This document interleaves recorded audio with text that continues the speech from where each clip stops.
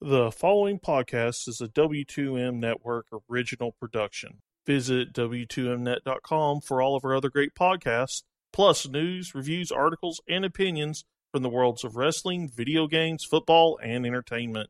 Ah, fuck it. Okay, that there's actually a story behind that we'll have to get to over time. Oh, hi everyone. Welcome to the Kickoff here on the W2M Network. I'm your host. My name is Harry Broadhurst, even though I don't sound like Harry. I promise that I am. Joining me, as per usual, the co-host turned executive producer, Brandon Biskobing. Hi, John Lornes. I don't want any people power. The executive producer turned co-host, Erik Watkins. Real quick, since I know you're feeling a little under the weather, would a song cheer you up? Swear to God, Watkins, don't make me hang up on you. I'm just asking. Yeah, will a nice little song cheer you up? I'm sure everybody else would like to hear it. This is going to be a Penn State joke, I know it.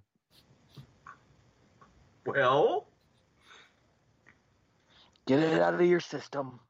Row, row, row the boat at the CF Bank. Last minute of the ball game. Clifford kinda stank.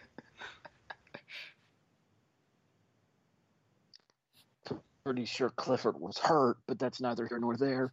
And the chairman of the W2M Network, Chase Teasley. What's up? I'm here. I feel like shit. All right, so as you can all tell by listening to the show, needless to say, some of the crew at least, is a little bit under the weather. Usually I would handle hosting duties. However, I am not up to doing so this week. Therefore, I'm putting the show in the hopefully capable hands of Erik Watkins this week. Erik, take it over. Oh, well, this is just like Teddy Bridgewater coming in for Drew Brees. What could possibly go wrong? But in the meantime, we are going to start things off, as we always do, with studs and duds. Respecting the proper order, I am going first. Now, for my stud this week, it was a bit of a rather unexpected performance, especially given the magnitude of the game and given the magnitude of his career. But my stud is going to be Ryan Tannehill, formerly of the Dolphins, now to a team that's actually at least pretends to be capable. Yeah, Tannehill had a tremendous performance against the Chiefs, and I really gotta say, especially with those clutch touchdowns at the end of the game and having those drives, like, wow, where was this throughout the bulk of his career? Ooh, well done, Tannehill, even though, yeah, it didn't help the division too much. Erik. Hmm? I would argue that Ryan Tannehill just officially put Marcus Mariota out of a job. Agree or disagree? Completely agree. I think the Mariota era in Tennessee is done and dusted. Tannehill may not be the guy for the future, but he's at least the guy while you can plan for the future. I think Miami's going to end up realizing they made a terrible mistake letting Tannehill go. Mm-hmm. And between Tannehill and Gase, it just really was only working out as best as it could. And look at how the Jets are feeling right now. Mm-hmm. I was just about to say, I mean, the Jets actually had a pretty decent weekend this past weekend, but we'll leave that for another time. I think somebody else on the panel has something to say about that game here in a little bit. Yeah, indeed. I mean, anyway, Brandon, you're stood. I'm going to stick with that same game and the same team and say, yes, Tannehill had a great game, but he wouldn't have had nearly as good of a game without this man, and that is one Derrick Henry, rushing for 188 yards and 2 touchdowns. He kept Tannehill out of pressure. I mean, admittedly, with that kind of performance, and I'm glad that nobody is bringing up past memories of great Henry performances, and will continue not to do so. when you've got a defense that's already kind of shoddy in the secondary, having to force them to also pay attention and respect the run, well, when you're in a passing situation, that helped give Tannehill much more time in the pocket and a bit of a cleaner pocket for him to do damage. So I can agree with that.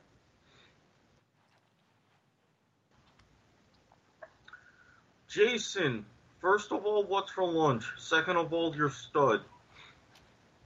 Lunch is cheese sticks with a side of marinara sauce. My stud is the Baltimore Ravens. I mean, yeah, they did play Cincinnati, but with 2 defensive touchdowns and Lamar Jackson going for 4 total touchdowns, and then, you know, just a spice of life and throwing Mark Ingram in there for an additional touchdown. I mean, this Ravens team is rolling.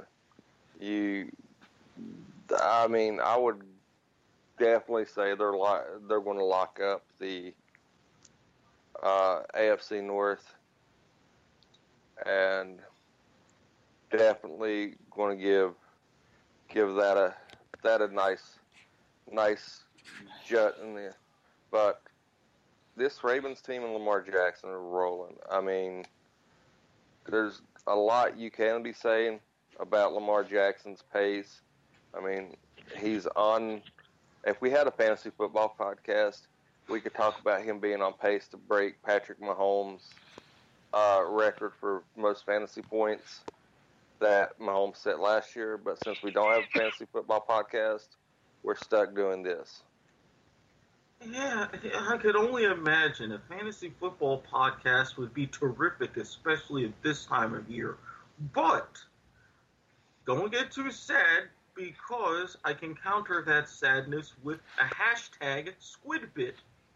You mentioned Mark Ingram and Lamar Jackson. Well, John Harbaugh, not knowing for really being a creative guy, neither will Greg Roman, although he is, wouldn't get this creative. This was the first time in the NFL that you had 3 Heisman players on one team since the 1988 Raiders. And they're only the 3rd franchise to have 3 Heisman Trophy players on one team at all. The Raiders, 88, 89, 90, and 98, and the 1970 Kansas City Chiefs. This was the first time out of all of those where you had 3 Heisman Trophy winners in the same backfield on the same play. Lamar Jackson faked a handoff to Mark Ingram, pitched it to RG3, who ran out of bounds and had a nice 6-yard gain. And also, let's face it, people, I am putting this debate to bed. Lamar Jackson's run was better than Michael Vick's. End of story. Hashtag press the B button. It's a dog world, Lamar. Harry, you're stud. Do I have to? Yes. 18 to 20, almost 300 yards, 3 touchdowns, no interceptions. 90% completion percentage for my stud. Tanner Morgan, quarterback, University of Minnesota. Now, correct me if I'm wrong. This is Minnesota's best start to the season since, what was it? Ever? Not quite ever, but more than a century. Got to go back to right around 1905-ish. So, Eric, what was that about Minnesota playing poorly in primetime games? Wrong Minnesota, genius. Oh, okay. Bisco's on a Bisco. This is the college Minnesota. We'll get to that when we cover I'm a Survivor, and I may have a special shout-out at the end of the show. Do not worry, Brandon. Anyways, before Bisco cut me off here, all right, so yes, I was buying into the hype of this Penn State team. Yes, I truly believed that these Nittany Lions could be a college football contender, even though I did pick Ohio State when we did our updated predictions last week. Episode available in the archives. I don't sound like Johnny Ace. That being said, Minnesota deserved this victory. The defense came to play in the first half. And while Penn State's offense started getting it going in the second half, they couldn't do anything to stop Tanner Morgan and the Minnesota offense. 31-26 final. The Golden Gophers into the top 10 in the college football poll for the first time since, I want to say, like the 60s. Oh, God, I think it's even farther back than that, if I remember correctly. I believe Minnesota's now ranked like 8th in the country. They are vaulting Yeah. up 9 spots between the CFP rankings. Going just ahead of number 9, Penn State. Well, hey, better to be 9th than in a certain coveted 5th spot. Am I right? Oh, that hurt. Bottom 10 on ESPN.com with Ryan McGee. Check it out. It's well worth the read. Yeah, I'm sorry, but I had to. You set me up so well. But anyway, speaking of bottom 10 and bad performances through the weekend, segue! See, I wanted to do it to help save your voice, but this blends perfectly into our duds. Oh, the duds. I actually have to go back and look up mine because everybody talks so much. While I do that, I'm going to shuffle things around. Brandon, so that way I won't feel like reaching across the screen at you. Who's your dud? My dud for the week is the Chiefs' defense, who gave up 35 points to the Titans. And Didn't I just tell Jake earlier that you couldn't pick a stud and a dud from the same game? Try again, Bisco. Okay, hold on a sec. I guess go, Eric, so that I can find my new dud. No, I think Eric has to search himself. So, Jason, why don't you go ahead? All right, my dud is one that breaks my heart.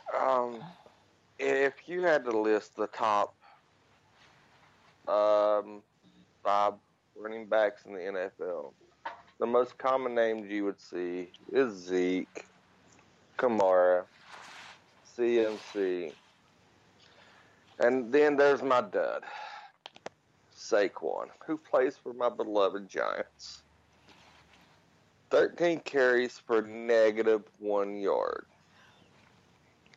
Then he did catch all 5 of these passes for 30 yards, but the running offense for the Giants, the only bright spot was Daniel Jones, who threw for 4 touchdowns, but the O-line set Saquon up for failure and allowed Jones to get sacked 6 times. But, I mean, I'm pretty sure that against the Jets, I could have rushed for more than -1 yard on 13 attempts.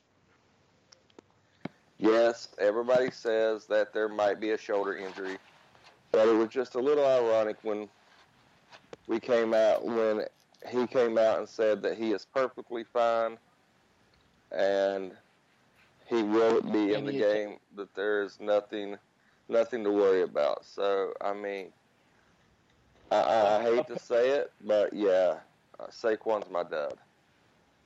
Apparently, he came out and said that any attempt to try to shut him down for the season would be met with great amounts of resistance as well.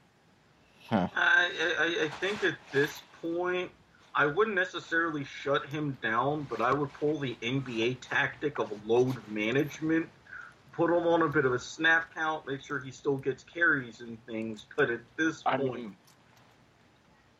I mean, I don't know how you can give him less than 13 carries in a game.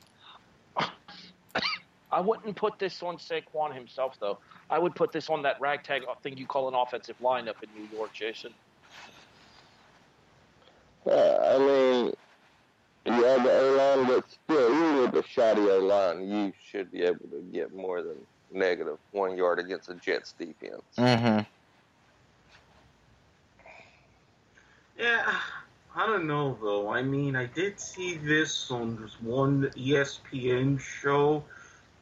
Yeah, we would have roughly about that same. I figure 13 carries, -1 yard sounds about right. Now, even though, as I've discovered my dud, I shouldn't necessarily count them as a dud because it kind of helps, but at the same time, it's going for their opponents. It's the Indianapolis Colts. You do realize what Miami's doing, right?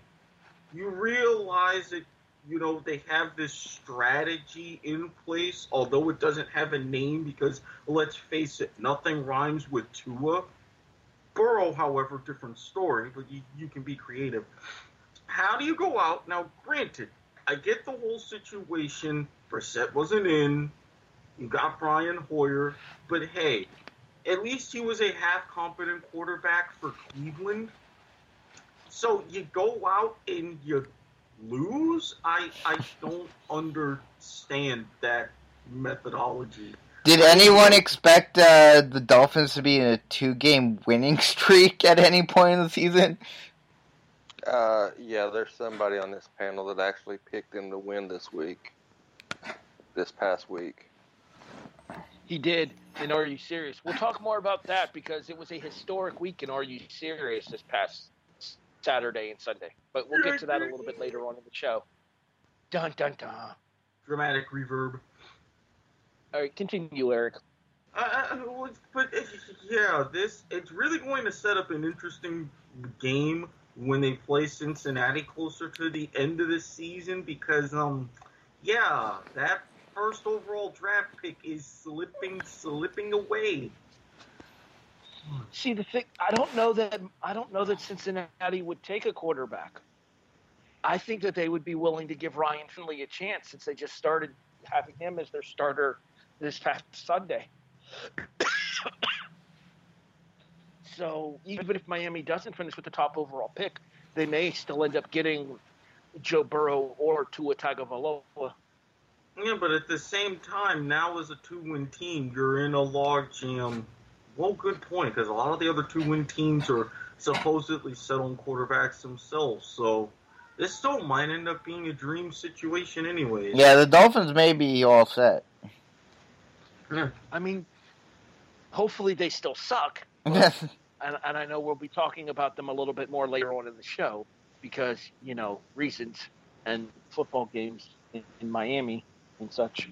But, all right, that's enough of that. We'll continue. Go ahead, Eric. Yeah, and speaking of football games in Miami, hey, Todd Furman. Huh? How'd that bet work out for you?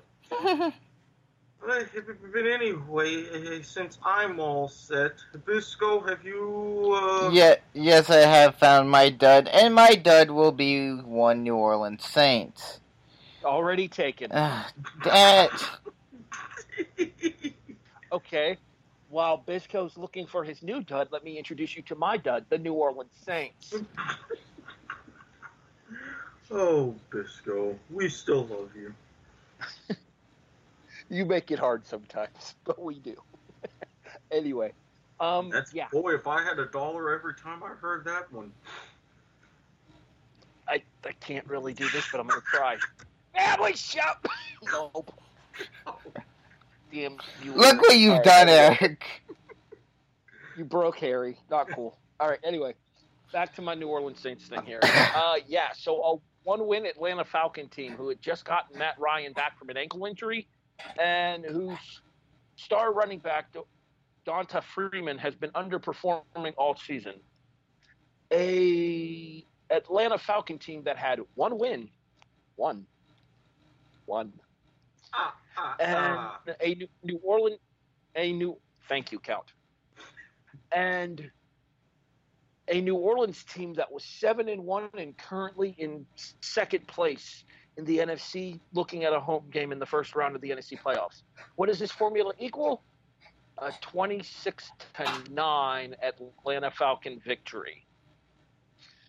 A lot of people are trying to put this on Drew Brees. I don't think you can do that. 32 out of 45, 287 yards. I think that Atlanta's offense wanted this game more than New Orleans' defense did because New Orleans' defense was just ran up and down this field by the Atlanta offense, and Matt Ryan came out to prove that despite the injury that cost him to miss 3 weeks earlier in the season, he's still a top-level NFL quarterback because he approaches the age of 40. Do I think that this is a sign of something bigger in New Orleans? I don't. I think this is just one of those examples of everybody has a bad game.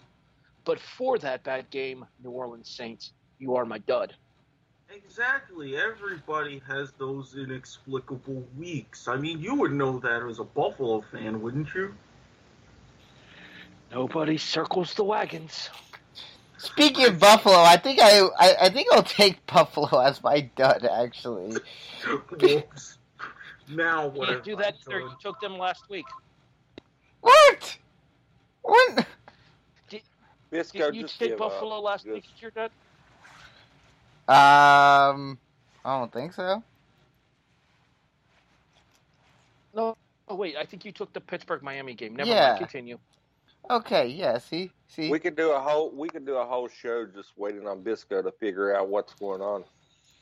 Buffalo, yes, you're on the road, but it's the it's the Browns, and they were on this huge skid. How do you lose to the Browns?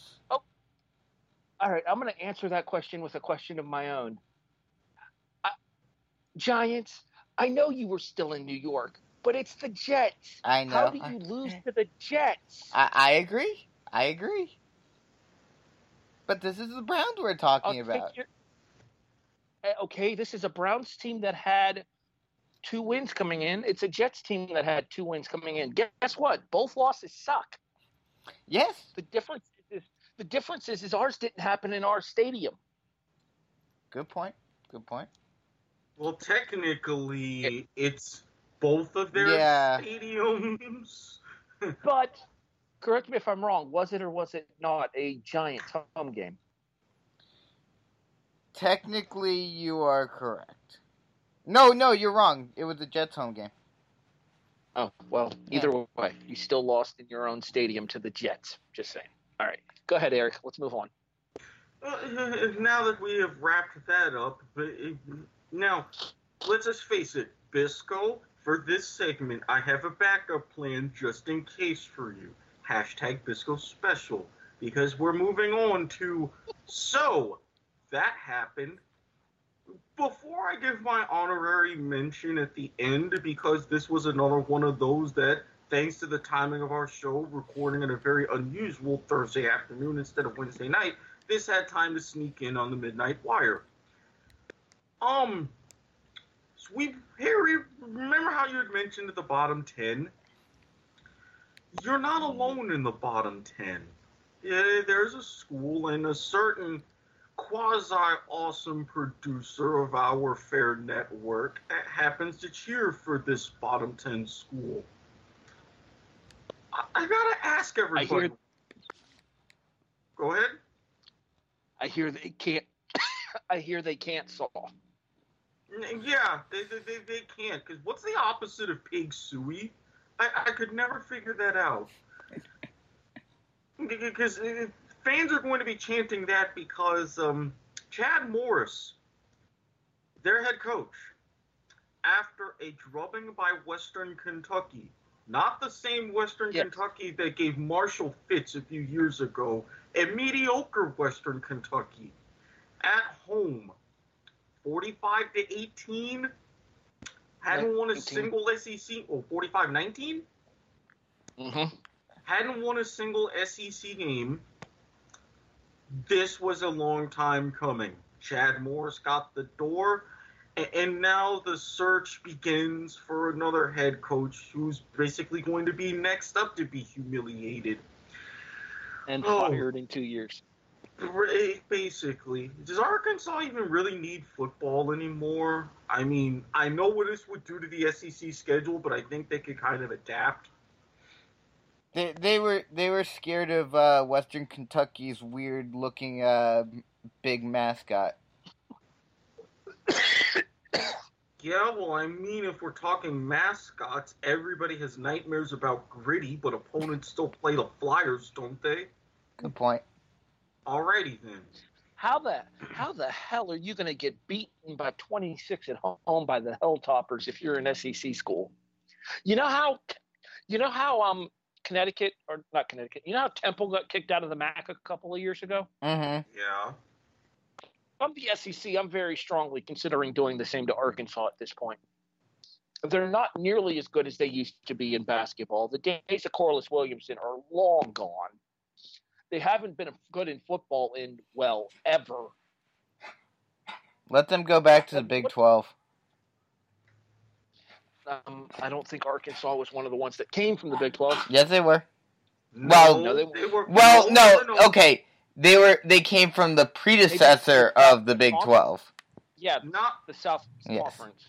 Actually, no. The Southwest Conference was not the predecessor to the Big 12. It was the Big 8. Well, it was basically a combination of the two. The Big 12 came from the Big 8 and the Southwestern Conference being more or less combined. Especially after teams if you don't get your shit together, we're calling the chair up to replace you, okay? This is your warning. You know what I meant. Now, we're not that desperate. No, and besides, have you seen what's been going on with B-Dubs, and he doesn't even work there anymore. I was just about to say, can I give an honorary Can I give an honorary early get it together to Buffalo Wild Wings? Absolutely. All right, let's move on here. Yeah, not surprising for Chad Morris and Arkansas being kicked out there midway through the season. He becomes the second Power 5 coach to get relieved of his duties during the season here. I'm saying right now, I'm calling it. We're going to see at least 20 Power 5 schools change coaches this offseason. Wouldn't surprise me whatsoever. Now, Bisco, again, take a deep breath. So, that happened. My "so that happened" is a very, somewhat intriguing one, but unfortunately it may get a lot of people talking about things that were put in the closet, at least a year ago at this point.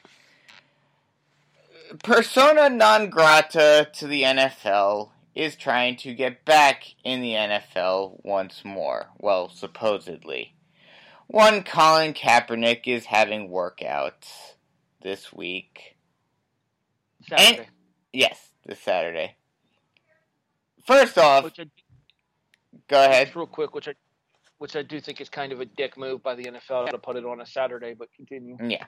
Well, I mean, there's probably a reason for that. I can go into it when you're finished. Yeah. But, well, I'm going to put it out to you guys. First off, do you think this is a legitimate attempt at him trying to get back into the NFL, or do you think it's just a publicity stunt, as some people are speculating? And secondly, do you think he has any chance whatsoever of getting an offer? Well, I'll put it to you this way. Brian Hoyer is the starting quarterback in Indianapolis. Mm-hmm. Ryan Fitzpatrick, as inconsistent as he is a starting quarterback in Miami. Ryan Tannehill, as inconsistent as he has been throughout his career, is the starting quarterback in Tennessee right now. If you don't think Kaepernick is at least as good of a quarterback as those three are, oh, definitely, then I have some very strong, unfortunate answers for you to that. Mm-hmm. Is Kaepernick athletically qualified enough to be a starting quarterback in the NFL right now? Yes. Yeah. The question is there a team out there that is willing to handle his circus and willing to handle the monkeys that come along with it? Mm-hmm. The answer to that, I feel, is no.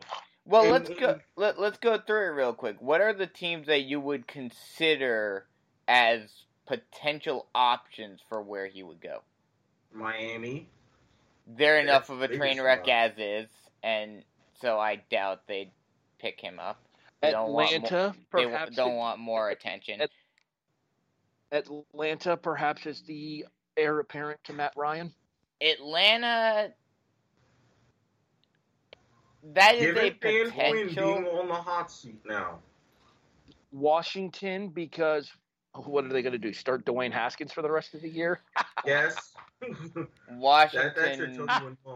Washington's enough of a train wreck and has enough controversy around it as is. I doubt they'd want more. I don't know. Have you met Dan Snyder? Good point. Eric, you said you had something about the Saturday listing for this particular tryout. Yes. Number one, the league pretty much set all of this up on their own. They only gave Kaepernick and his camp 2 hours to even accept the offer of the workout and only 4 days to prepare because they called him on Tuesday to say, yes, this is what's going on. Number two, Saturdays. Your coaches are planning for the Sunday games. Your GMs and your top scouts are all going around to the different college football games. So you're not going to have any high-level executives or anybody really making any decisions at this workout if it decides to happen. Number three, there are teams who have said, if we wanted to go ahead and look at him and bring him in, we would not do something like this where it was set up by the NFL. We would set up private workouts on our own. So while, yes, he is 31, yes, he's been out of the game. 32. I thought he wasn't 32 yet. ESPN article about the tryout that the NFL set up said he was 32. Okay, so even though he's 32, so you're slightly on the downside of your prime. Yes, he's been out of the league for his 3 years in, which would have been his prime. I think that there is someone, they're not going to necessarily do it because of this workout, but I think they're going to set up something based upon what these people will see and have something on their own. Because even originally, it was supposed to be, we're going to send film of this workout to all 32 teams. Then the NFL's saying, we never really made that promise. The NFL is setting themselves up for a win-win situation. If he backs out, they can say, see, he never really wanted to play anyway. If he goes and this does well and does terrible, see, he's not meant to be here anyway. Even if they have a reason to where he goes ahead and balls out, given he doesn't know who he's throwing to, he doesn't know how many throws, he doesn't know what types of throws or any kind of route tree. All three of these are SOP for a quarterback in a pro day workout. If he can overcome all of this and say, hey, yes, I deserve to be here, that's the only situation where the NFL would really have to say, yeah, we messed up. And they're really stacking the deck against that happening. So the NFL is being very crafty in this. Well, I would argue that you sue a company for millions of dollars, they're not going to want to do anything to help help it, how do I put this? Accelerate your cause to get back into said league. Mm-hmm. And that I completely agree. Let's be honest here. The whole thing with Kaepernick, yes, there were some personal beliefs that led to it as well. But at the same time, in the end, it all became about money for Colin Kaepernick. And once there was an opportunity to settle with the NFL to get the payday that he wanted, Colin Kaepernick settled as soon as he could, and then immediately trying to get back with the very people he claimed were holding him down. You can't have it both ways, Colin. Mm. I appreciate the fact that you spent the better part of 3 of your best careers out of the league, but a lot of that was of your own doing. And not to mention, I mean, there were some limited opportunities. Thankfully, the whole rumor about him asking an exorbitant amount of money to play in the AAF was not true, but he could have definitely made some imprint there. Now, granted, I know how Vince is about this, so seeing him in the XFL again is highly unlikely. Yeah. I mean, that was the whole impetus for Vince recreating the XFL. But I mean, at this point, if he really wanted to get into football in some form, granted with the state of the Arena Football League as it is, that's going to be a long shot if that league even happens again. But there might be either some other indoor leagues, or you do like what Michael Sam did and head up to Canada. You would be welcome there. I mean, hey, Ottawa could certainly use you after this disastrous season they've had. All right, we need to get back on track and continue, Eric. Yes, indeed we do. So, Jason, if you finish eating, so I've been on mute, Ian. So that happened is came in the form of Monday Night Football, where at the end of regulation, San Francisco has drove down the field, set up for a game-winning kick, out trots rookie Chase McLaughlin, lines up and kicks a ball almost into the damn tunnel left of the goalpost. Shink! I don't know if it was considered a shank. I'm pretty sure that It was a maybe Las Vegas bookie may have been in a headset or something.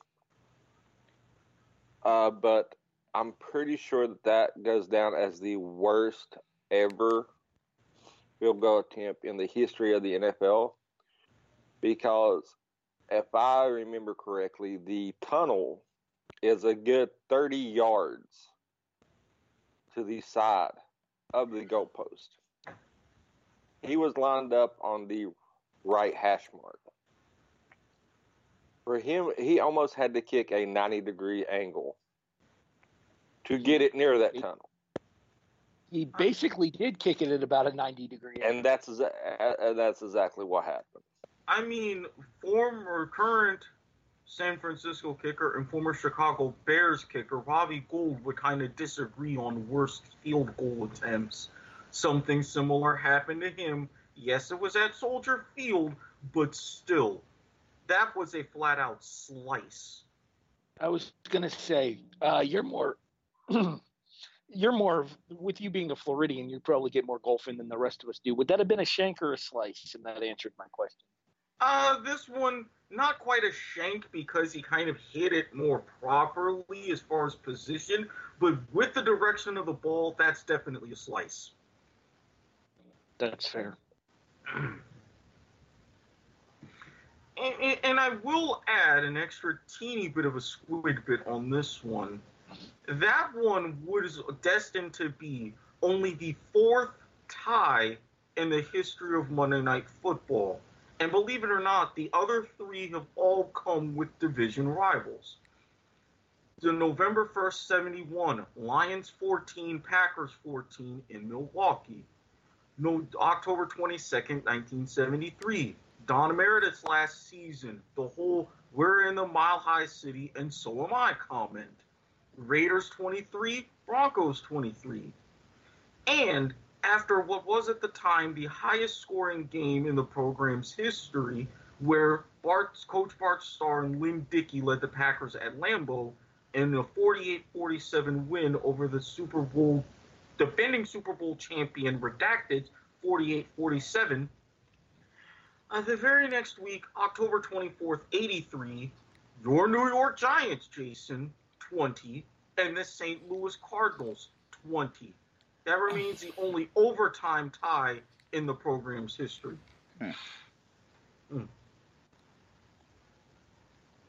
Hashtag squid bits times 2. Mm-hmm. I had to throw in a double squid bit, especially since this is going to be a slightly condensed-ish version of the show. So, normally, this is the point where Harry would have a couple of questions for us. But, Eric? Yes? Well, after you have yours, so that happened. Look, even Teddy Bridgewater threw interceptions, okay? Deal with it. And technically speaking, I'm a survivor goes before I've got a question. But I digress. Speaking of the Redacteds, let's talk Trent Williams, shall we?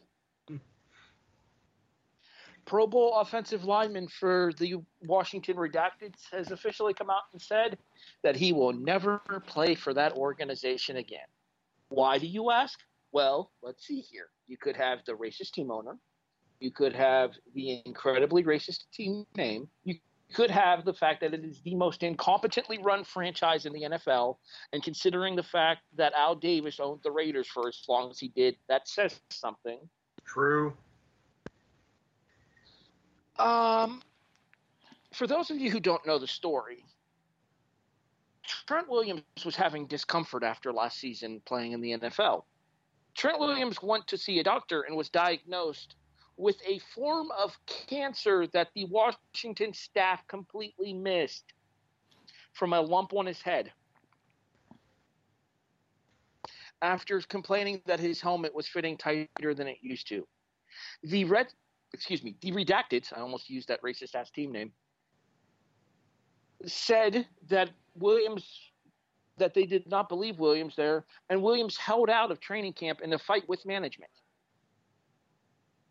The Washington then responds by putting Trent Williams on the NFI list after leaving the team to deal with said injury as a non-football injury, hence the NFI list. And this week, the kicker of it all. You ready for this bullshit, Eric? I'm ready. In addition to putting him on the NFI list, Washington came out this past week and said that because he's on the NFI list and because he has not played a single game this season because of the fact that he is recovering from cancer, Washington is not going to pay Trent Williams his salary for the season. Whoa. Wow. What? Wow. Yeah. Second person might be getting a shout out at the end of the show. Jesus. $7.7 million. Don't get me wrong. He's one of the highest paid offensive linemen in the NFL, and there's a reason for that. He's one of the best. Hopefully, he can get the fuck out of Washington and get to a team that'll actually appreciate his talents, assuming that everything goes well from his recovery from fighting cancer, you racist fucks. Yeah, I would say he should come on here down to Jacksonville, but I don't trust our front office enough. So, that happened. Yeah, well, if anything, Trent, you'd be very, very welcome in a place like Buffalo. Go ahead and finally help them in their march to where they could actually get a Super Bowl ring. Not this year, but at some point. I'm just saying the Pagula family is very, very friendly with talent. Mm-hmm. Okay. You mentioned I've got a question. And yes, due to the nature of the show and the fact that we are running on a Thursday, it's been a long week, I'm sorry. Due to the fact that we're running on a Thursday, we're going to skip I've Got a Question for this week. I actually did have a couple of really good questions planned, but the nature of I've Got a Question is that it tends to run long, and we do not have the time to do that today. Therefore, if I am able to, I will save these questions because most of them can kind of transfer to next week anyway, so we'll be fine with that. Now we go to I'm a Survivor. And besides, everybody knows Johnny Ace doesn't have questions anyways. Well, I'll have you know that I am the executive vice president. Nope, not going to do it. All right, let's move on. So, for the first time since myself and Jason in week 5, we had 2 different people crap out in a single week of I'm a Survivor. Brandon's streak ends at 5. He does not tie the crown as Atlanta beat New Orleans. And Eric has become the first person to crap out in back-to-back weeks of I'm a Survivor. First losing Jacksonville to Houston, and then this past week losing Dallas to Minnesota. How in the hell does Kirk Cousins, who had a 40-40-2 career record as a starting quarterback, finally do something in one of the rare times in his fucking life in prime time? I told you, Eric. Now we'll be accepting applications for a new co-host. Tweet me at SquidSportsHead on Twitter for an interview. And send all hate mail to s.garmer@gmail.com. All right, Brandon, I'm a Survivor. Even though they screwed with me this week, considering who they are playing. Nope, already taken. The Saints were picked already? Yep, by me once again. Damn you all. This is fun. Is this the first time we've ever dealt with like a triple or quadruple Bisco in one show? It's definitely a triple, Bisco. I don't think we've hit quadruple yet, and he did give me 2 picks for Are You Serious later on that both qualify and both don't touch any of our picks. So while he's doing that, I'll explain this one. Tampa Bay is coming off of a victory over Arizona that they did not deserve. New Orleans is coming off of an ass whooping from Atlanta that they probably did deserve because Atlanta outplayed them in every aspect of that game. New Orleans is going to be pissed off, and New Orleans knows that with Green Bay on a bye this week, they need to get that victory back in order to get back into the running for that second wild card spot. Therefore, I am picking the New Orleans Saints over the Tampa Bay Buccaneers in order to tie Eric's record of 6 consecutive predictions in I'm a Survivor correct. By the way, Eric, where are my Buccaneers? Under your bucking head? Under my bucking hat. One of these days, man. One of these days. I'm getting closer. I'm getting closer. Okay, I got mine now. No, you're going last so that way you can't steal anybody else's. Okay, Jason? fine. I'm a Survivor, like Beyonce, and I'm taking the Ravens over Houston. I mean, that's one that would help Eric for sure. Yes, it really, really would. I don't even know what my streak currently is. I think it's 3, 4. 2. I'm at 2. This will be my 3rd. Yes, remember Buffalo and Philadelphia, kind of. Yeah, sorry about that. Yeah. Because technically, if not for Buffalo, your streak would be 5. Yeah. That's what happens when I take the Bills. That's why I'm not taking the Bills. I considered it, but with how hot Miami is right now, and with the Bills circling the wagon, yeah, no. Funny that you mentioned that game. Shut the fuck up, Eric. Right. Are you really doing it? Actually, I can't make Eric shut up because his prediction for I'm a Survivor's up next. Watkins, you're up. Yeah, for this one, I'm not going to do the knock again because disastrous things happened last time for the show. But since things are going wrong and I'm a Survivor anyway, why not just try this and maybe I'll get lucky and they redeem themselves in my eyes. I'm picking Oakland. Oh, I thought you were going to take the Bills. No. But... Oh, okay. Oh, I see where you're going with this now. Okay. All right, let's get back to our predictions here. Brandon. I'm taking the 49ers to redeem themselves against the Cards. I mean, kind of an obvious pick, but fair enough. Not really as obvious as you think. Somebody will have something to say about that a little bit later on in the show, though. Stay tuned. Dun, dun, dun. Dramatic reverb. All right, Eric, I turn the reins back over to you for Get It Together. Yeah, and I was originally going to say this as a secondary so that happened, but I think it's going to lump into a Get It Together as well, because I got my shots really at 2 different groups of people. Number 1, the latest AP poll. Seriously, after everything that's happened in college football this weekend, you, of all institutions, are still going to have Alabama at 4. I called it. No, this isn't the CFP. Thankfully, they had more sense, and I appreciate them for that. I mean, not really. Alabama's still 5th in the CFP. Yeah, but and they're just waiting for either Clemson or Ohio State to screw up to put them right back in. Yeah, but also look who's right behind them at 6 in the CFP. Someone in our midseason prediction show that a certain someone kind of mentioned. I will point out that you weren't the only one. True. I have to give you credit for that. Who the fuck is 6? Oregon. Oregon ain't gonna make it. Fuck them. But Real quick, if like we talked about a little bit on the midseason predictions renewal special here, if Oregon and Utah both run the table out for the rest of the season, it would be a battle with 2 11-1 teams for the Pac-12 title in Las Vegas. I don't think that you can not put the winner of that game in the college football playoff if they're 12-1 and the Pac-12 champions. I can, because I have a little segue later that who would be the fourth gate crasher.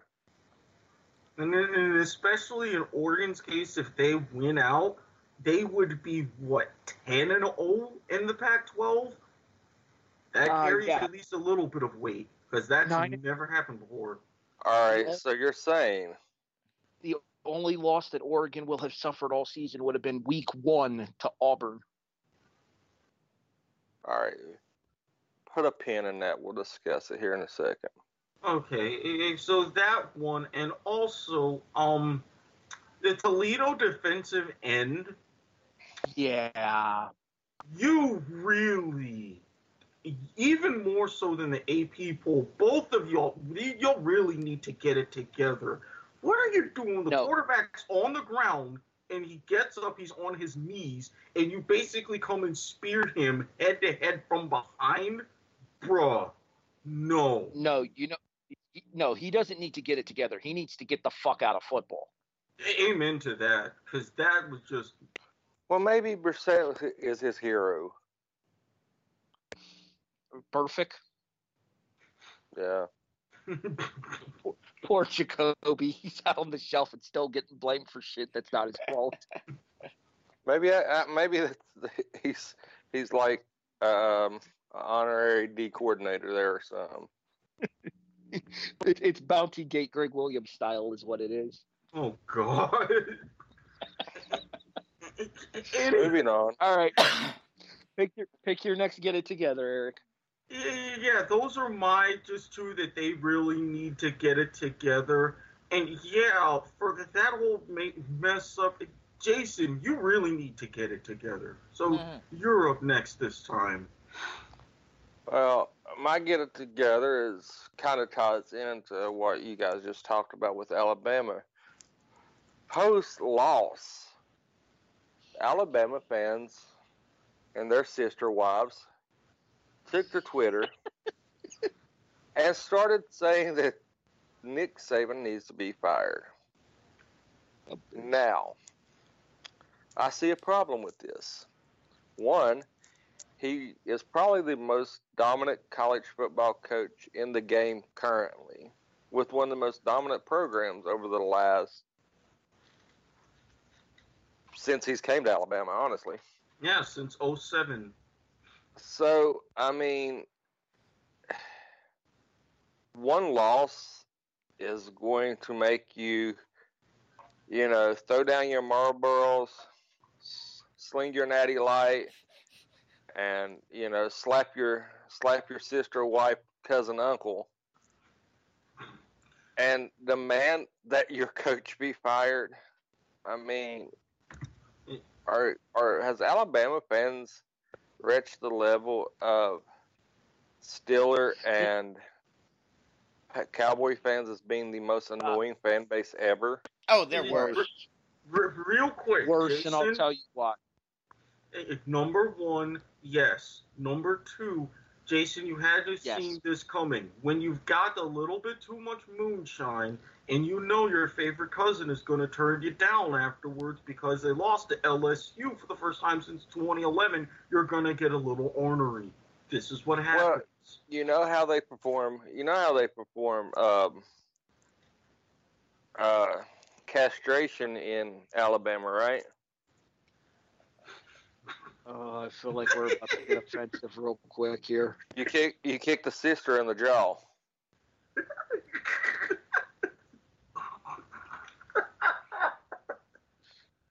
Please send all hate tweets to @Turkoglu822 on Twitter. All right, let's move on. And real quick, to answer your question as far as Alabama's fan base, no, they haven't reached Pittsburgh or Dallas or even the Patriots as the most entitled fan base in football. They have surpassed them. They've always surpassed them.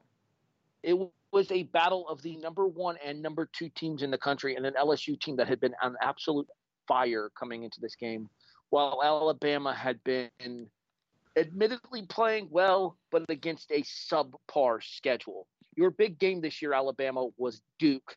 Sit down, shut the fuck up, and take the loss. Exactly. Just know, yeah, Tua was hurt, but he still played great, even at 75%.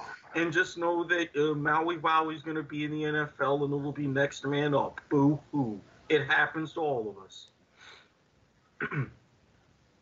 That said, Brandon, get it together. My get it together, albeit they are still having a very good season. But after this past week, I have to say to them to get it together.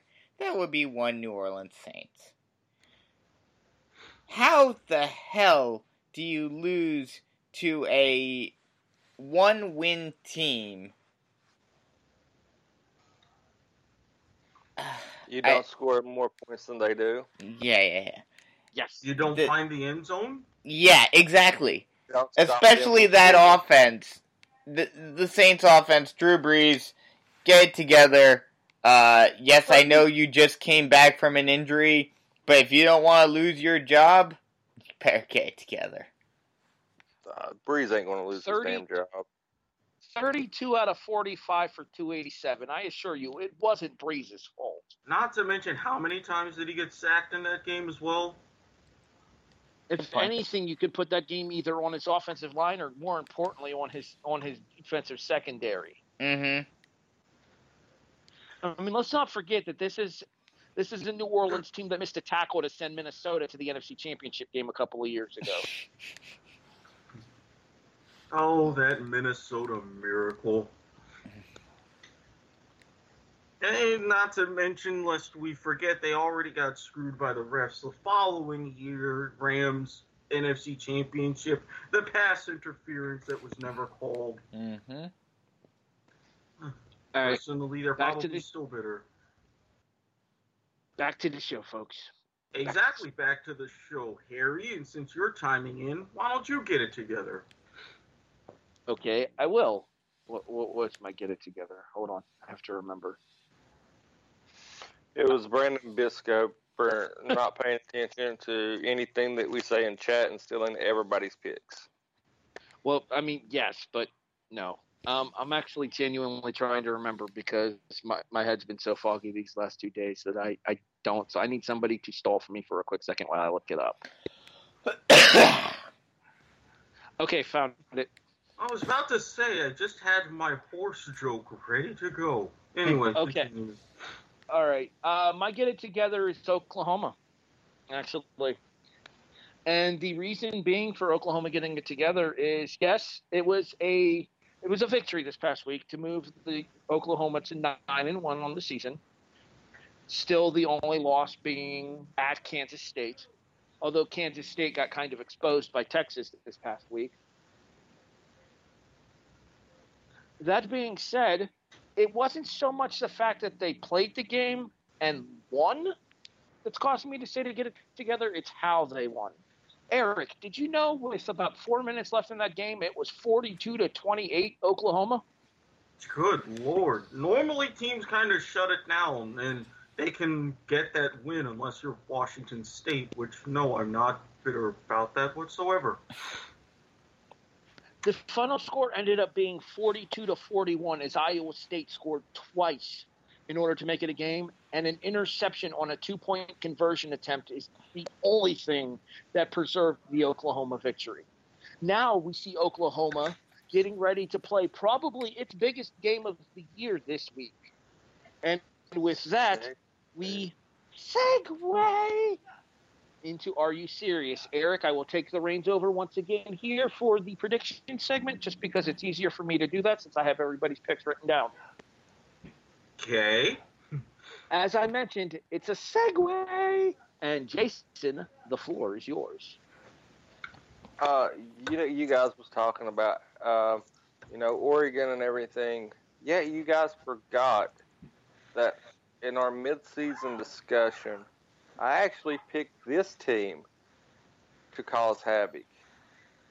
who is a 9.5-point underdog, playing Oklahoma this weekend, and that's the Baylor Bears. I have it at 10 now on ESPN, but still, continue. I had it when I looked yesterday. It was at 9.5, so it moved to 10. So that's even better. That makes me feel even better. But yeah, Baylor plays Oklahoma this week, and they also have Texas looming. Baylor beats both of them, remains undefeated. You cannot deny them a spot over Alabama, because Alabama has to play a cupcake schedule. Baylor has played a much tougher schedule. It's a big, and if they win the Big 12 championship, you cannot deny them going in undefeated over a Pac-12 champion who has one loss. I really hope one of these scenarios happens eventually, just so that I can show you guys how corrupt this system is. No, but I am going to say this. Jason is correct, especially for Baylor to completely go undefeated. They would have to beat, most likely, Oklahoma twice. I would put them in, but I'm telling you now, say we really get a little bit of chaos and Baylor and Oregon both make it in and Alabama's out, watch playoff expansion happen next year. It's already on the precipice. The Pac-12 has already been making noise saying if we, through all of our scheduling and things, we keep getting shut out, either you expand the playoff or the Pac-12 goes away. Well, I mentioned this before, and I'm going to mention it again. So if Alabama has something to say about it, yeah, there will be hell to pay. I'm just going to bring up the reminder. Somebody picked Alabama to miss the playoffs. Yes. All right, let's get back into it because we do have just a segment to get through, and we're coming up on time that we wanted to be done by in order for Jason to be able to get ready for work. I actually sound a lot better now. Good for me. We'll see how long this lasts. Brandon, college, are you serious? This is weird. This is I think at least the second time that I've seen this happen this year. But what is up with ranked teams being underdogs? Yes, it's on the road, but still, it's against a team that has had a decent season, but nothing really to write home about. Texas over Iowa State +7. Well, Iowa State is the team that just gave Oklahoma fits this past weekend. Oh, so yes. I think the Vegas is kind of leaning that into their ratings. That being said, this is a Texas team that has been terribly inconsistent this year. Yeah, and good point. Not to mention Ohio or Iowa State, they started the season in the top 25. So it's not 100% recency bias.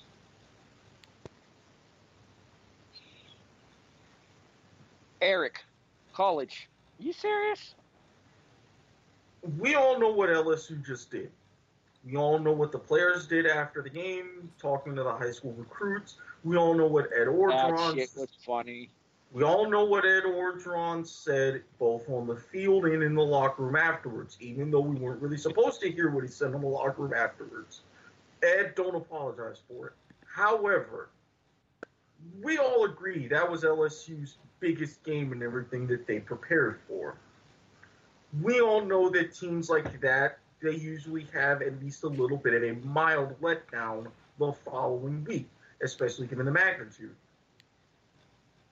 Ole Miss, yeah, they're not having the best of seasons, but they're catching LSU at what could be the most perfect possible time. I'm not saying the Rebels win, but I'm saying LSU could suffer enough of a hangover to where this is closer than it really should be. I would argue, too, that there's a level of expectation for LSU to kind of have a hangover here because of the fact that game against Alabama turned into such a shootout at the end. Mm-hmm. For the longest time in that game, it looked like it was going to be a runaway. Correct me if I'm wrong. At one point, it was like 33-14 LSU. 33-13 at halftime. And then the final score ended up being 46-41. Correct. So this is an LSU team that struggled to get through the second half and hung on against Alabama. I would have to think that there's going to be some hangover from that game coming into the LSU game this weekend against Ole Miss. Yeah. LSU, they struggled in the second half to close out Auburn. They struggled to close out Alabama. Ole Miss is like, hey, we keep it close and we hang in there. Let's just see what happens. So, do you guys remember how we talked about Seaman a couple of weeks ago? Yes. S-E-A-M-E-N, let's clarify. I mean, as Notre Dame, I mean, technically with me involved. With, family show. Not going to yell it because I'll lose my voice again. We talked about the fact that Notre Dame and Navy will be playing in Ireland upcoming soon. Well, as it turns out this year, Notre Dame and Navy play this week. Uh-huh. And a 7-1 Navy team, even though the game is at Notre Dame, is a 7.5-point underdog against the Fighting Irish. Uh-huh. I don't know that Navy wins, but I definitely think that they cover, and this is a much closer game than people are expecting it to be. It should also be a really good one, and given the fact that this is Veterans Week here in the United States, Veterans Day being this past Monday, I'm going to ride with Navy on this one. 2:30 NBC national broadcast. I was looking at that one. I was considering that one before I took Texas. I would have had to tell you that you tried to take my pick again. Yeah. Which would have been the fourth time tonight.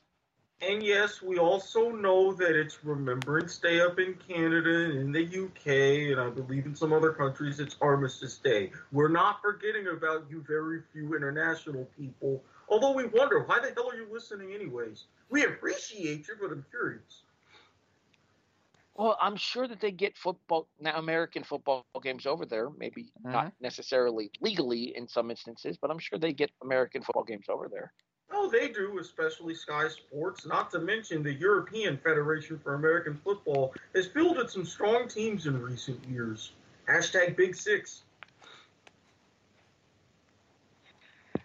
Walking sports encyclopedia. Yep. Jason, the NFL edition of Are You Serious? We kind of teased it earlier. It's time for you to deliver.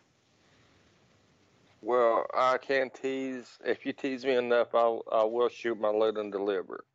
But I'm actually taking the Cardinals versus the Niners, getting 13.5 as of yesterday when I made this pick and sent it to Harry. This Cardinals team is slowly progressing into a team to be dealt with. The record doesn't show it, but I mean, you can see the progression week to week. And after what we've seen from Christian Kirk and Kyler Murray this past weekend, I think that they got something special going on. Christian Kirk has finally unseated Larry Fitzgerald as the Cardinals' #1 wide receiver, and Fitzgerald can now fade off into the sunset knowing that the Cardinals team is in good hands with a bright future ahead of them. I think San Francisco was exposed by Seattle. And I think that just like any team that has a heartbreaking loss, you see the cracks. You're going to be disheveled. They're on a short week. So, yeah, I'm definitely going to take a Cardinals team that's seen much improvement against the 49ers team, who will be without their starting tight end and a backfield that they want to try to go 3-people committee. I don't think that the Cardinals will outright win, but I think they'll make it close enough to help other teams find the cracks in the San Francisco offense. Well, I have a little bit of unfortunate news for you in advance of your prediction here, Jason. Are you ready? Yeah. The Sharps are already in on this game in Yep. Vegas. The line has gone from 13.5 to 10.5. Oh. Yeah. I was just about to say that. And I have one question as well. Is Gold coming back this week, or is he still out? He's still out. Robbie Gold is doubtful, considered unlikely to play. That may be a factor, because that was the reason why they didn't win last week, was because of their new kicker. Well, in fairness, McLaughlin did hit the one that tied the game. Yes. He just shanked the one that could have won it. Yes. I actually think that it got partially blocked. I haven't seen all the angles, but the direction that it took, I mean, you could only imagine that somebody had to get a hand or a fingertip on it to give it that trajectory. If you're Cody Parkey, it definitely got blocked. Poor guy. Jason, where can people find you online so you can go get ready for work? You can find me at TurkeyGlue822 on Twitter. Usually I will talk fantasy football there, since W2M does not have a fantasy football podcast that I can vent on. But, you know, with that being said, any fantasy football questions or just to shoot the shit about football, you can hit me up on Twitter. It may take me a little bit to reply, but I will reply at some point throughout the day. All right, man. Go ahead and go get ready. Go do what you need to do. We'll talk to you next week. All right. See you guys. Erik. He's so evolved that he no longer tells people to go fuck themselves. We're making progress. Yeah, let's not try to close that door before we get to it, shall we? Fair. Erik, NFL edition. Are you serious? And you can kiss my white and furry for this pick. Well, hey, didn't you also say you hated me last week, and look what happened? That's why I'm not saying I hate you. It's just that you didn't mention the historic thing that happened this week, by the way, Harry. I will do so at the end, Bisco. Okay. You hold your horses. If there's one thing that I don't want to be on this show, it's premature. I'm going to go ahead and family show myself for that. Bad enough that Jason stole my jokes. But, yeah. So, for those of you that were in the know, I took Minnesota as an underdog to beat one of Harry's favorite teams, Penn State. Hey, don't you know? Yeah, it was a big-time deal in Minnesota, don't you know? Now, this week, I'm going to kind of wreak a little bit of havoc again. As we had teased it, and Bisco mentioned it. Hey, you mentioned it. Yeah, Buffalo. You know how they love to circle the wagons, right? I will take that exasperated sigh as a yes. You know how Miami's that exasperated sigh was meant as a yes, so therefore you could take it as such. You know how we mentioned Miami's 2-game win streak, right? Yeah. You know how Brian Fitzpatrick used to be in Buffalo, right? Oh, God. Yeah, the silence from Harry is speaking volumes right now. Apparently, we're going to be needing more than one new co-host this afternoon. Now, here's the big question, Erik. Do you think they actually win it, or do you think they just cover? I am tempted to say that they just cover, but knowing Buffalo, knowing against Cleveland, if this is Miami we're talking about, yeah, that 2-game win streak turning into 3 wouldn't surprise me whatsoever. Yeah. Erik? Yes? Erik, you have a nephew, right? Yeah. I hope you step on one of his Legos, barefoot. Well, considering how he's 11 years old, I don't have to worry about Legos. I just have to worry about... I just have to worry about losing an Xbox to him, which I do anyway, so what would change? I'm just saying, Legos are still popular even at my age. So, you don't have to be 11. You don't have to be older than 11 to still play with Legos. I still hope you step on one barefoot. Well, fair Brandon? enough. I mean, I do have a set in storage right now, so. I just put together my Scooby-Doo set a couple of days ago. Brandon, NFL, are you serious?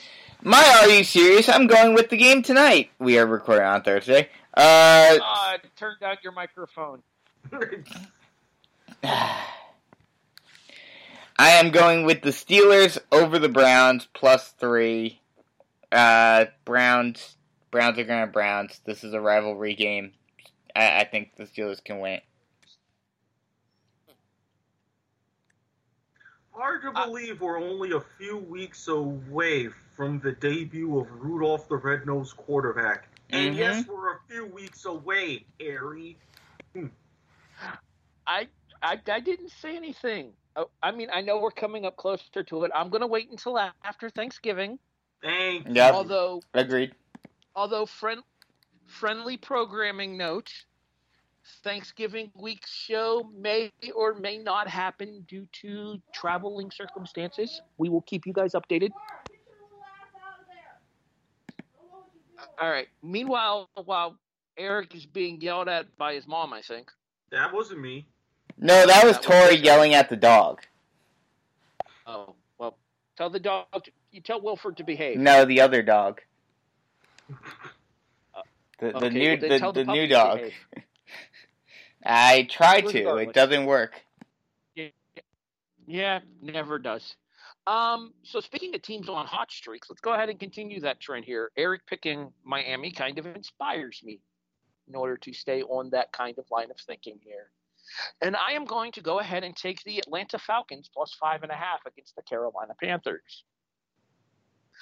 I've been waiting for weeks for Atlanta to finally get it together, calling them to do so even as such in our segment of the same name. And this past week, it appears that they finally did against New Orleans. Carolina is a team with playoff aspirations, but those aspirations are very quickly fading. This is a Atlanta team that I think has underperformed and will be up to the challenge against a divisional rival. And therefore, not only do I think the Falcons cover, the Falcons win. All right. I could potentially see that. Yeah.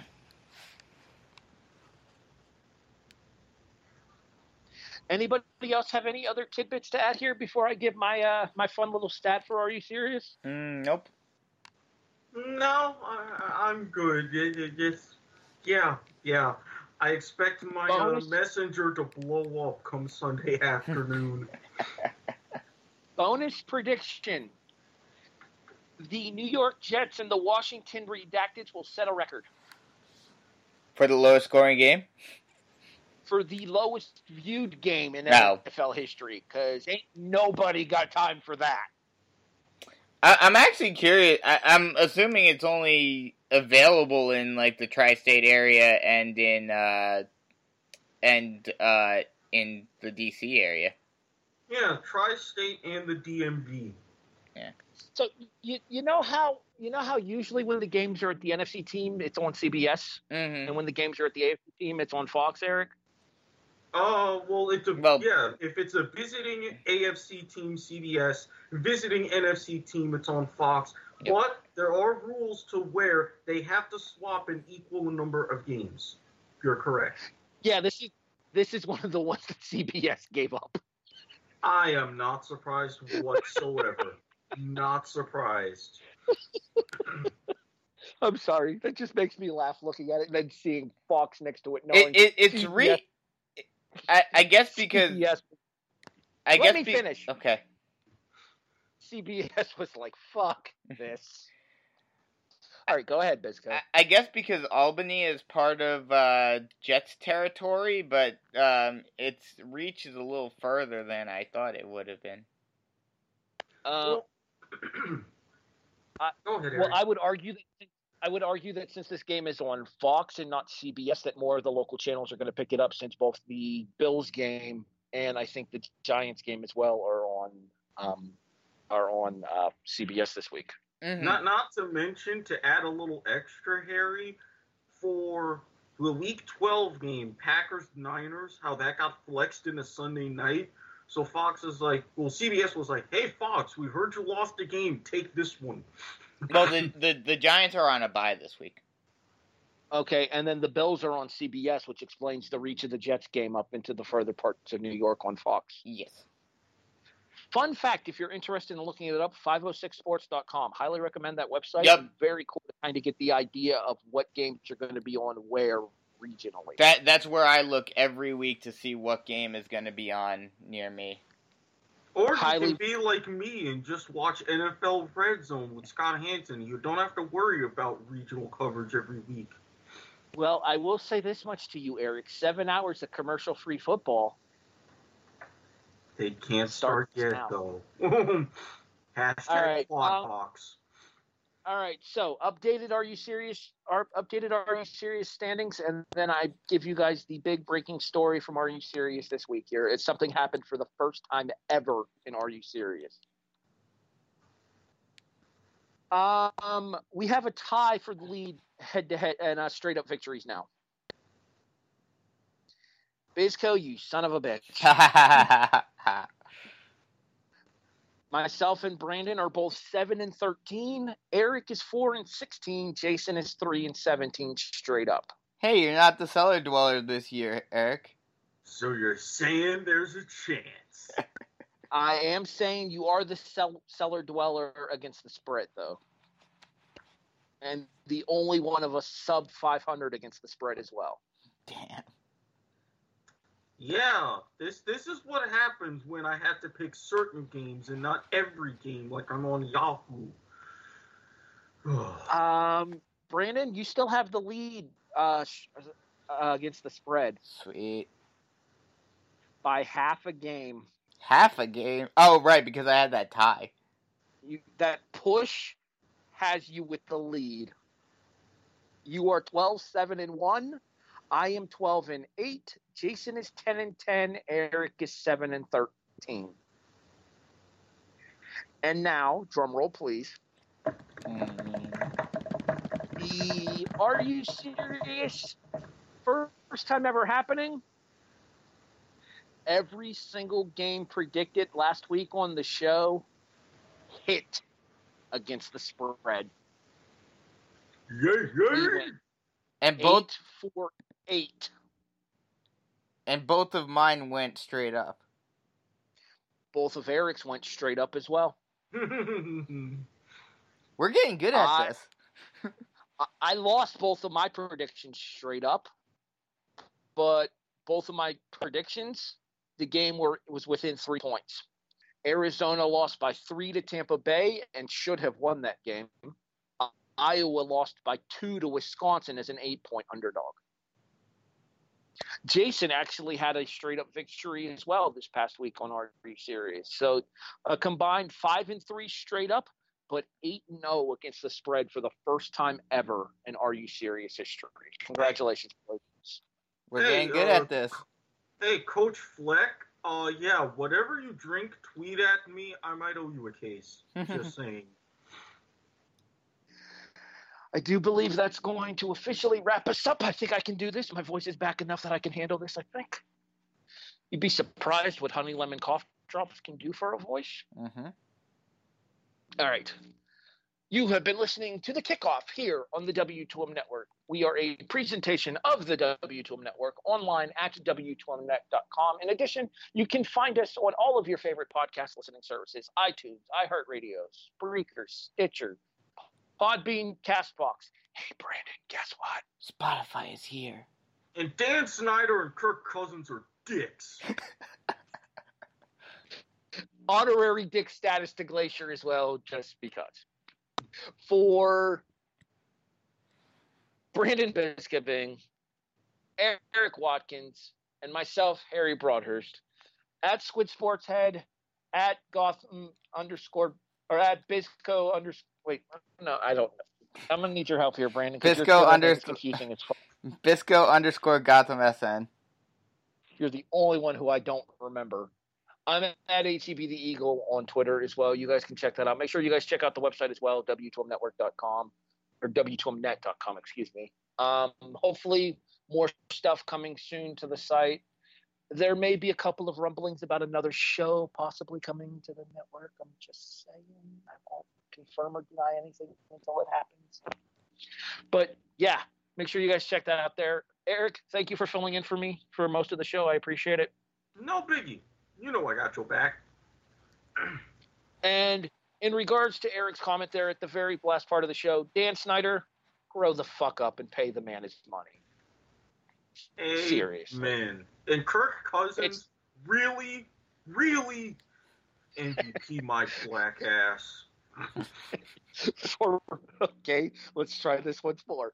For Jason Teasley, a bitter Erik Watkins, Brandon Biskobing, I'm Harry Broadhurst. Thanking you for listening to Season 3, Episode 11 of The Kickoff here on the W2M Network.